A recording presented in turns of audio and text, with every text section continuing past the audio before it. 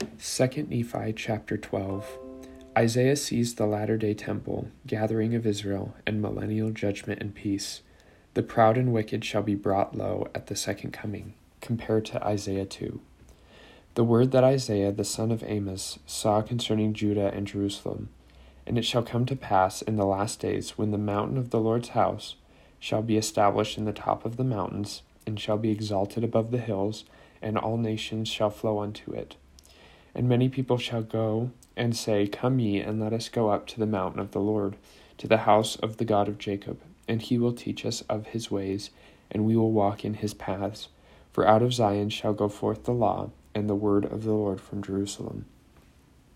And he shall judge among the nations, and shall rebuke many people, and they shall beat their swords into plowshares, and their spears into pruning hooks.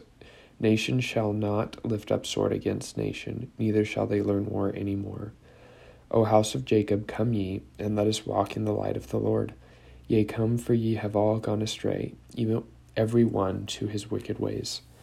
Therefore, O Lord, thou hast forsaken thy people, the house of Jacob, because they be replenished from the east, and hearken unto soothsayers like the Philistines, and they please themselves in the children of strangers. Their land also is full of silver and gold, neither is there any end to their treasures.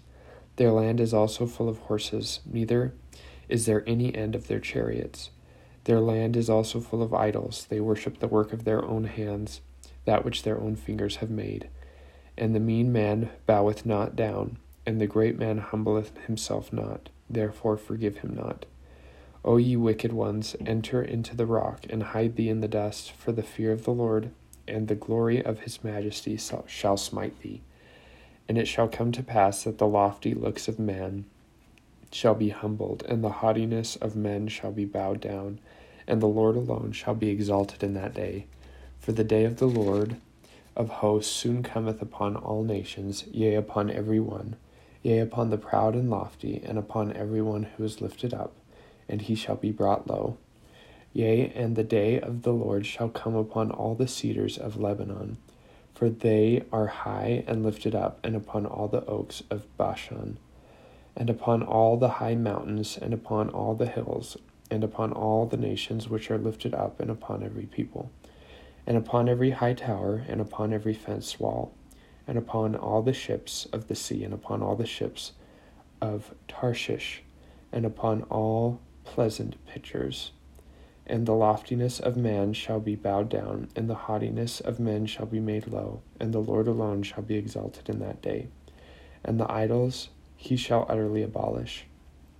And they shall go into the holes of the rocks, and into the caves of the earth, for the fear of the Lord shall come upon them, and the glory of his majesty shall smite them, when he ariseth to shake terribly the earth. In that day a man shall cast his idols of silver and his idols of gold, which he hath made for himself to worship, to the moles and to the bats, to go into the clefts of the rocks, and into the tops of the ragged rocks. For the fear of the Lord shall come upon them, and the majesty of his glory shall smite them, when he ariseth to shake terribly the earth.